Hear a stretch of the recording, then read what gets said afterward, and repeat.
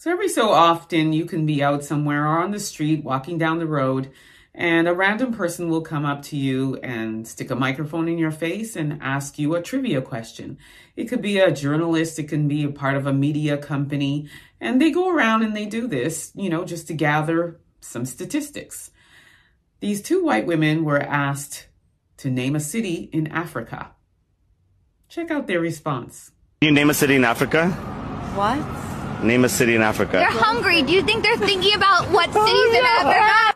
I believe these women are located on the western coast of Canada and clearly did not know the answer and could not come up with one city in the continent of Africa. So instead, they gaslight and divert.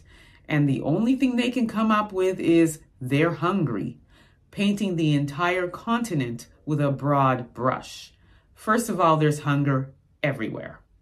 Secondly, Africa is rich with natural resources such as oil, natural gas, tropical timber, tropical fruit, diamonds, gold, cocoa. I can go on and on. That's just to name a few. Perhaps these ladies need to educate themselves. They're called books. It's called Google. It's called YouTube. It's called several other things other than this ignorant and with racial undertone response. Find a book, educate yourself, people. Africa has a lot to offer, and Africa offers a lot of resources to other countries.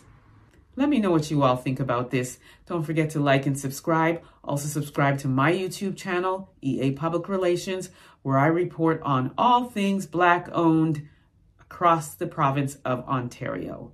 Until next time, please be safe, everyone. Peace be.